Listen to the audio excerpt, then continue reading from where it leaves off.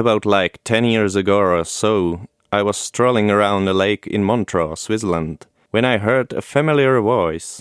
It was no one but JK, but the song I heard was one I had never heard before.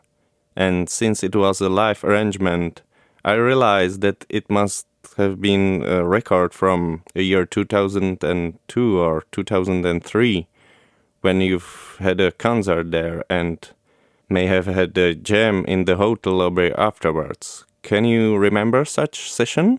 Oh yeah, I remember. No, it wasn't a hotel lobby. It was a bar. It was actually a wicked little jumping bar. It was absolutely ram-packed.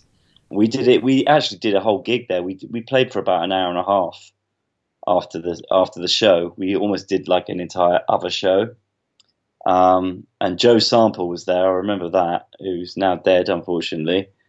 And yeah, what a vibe. It was great fun at the time.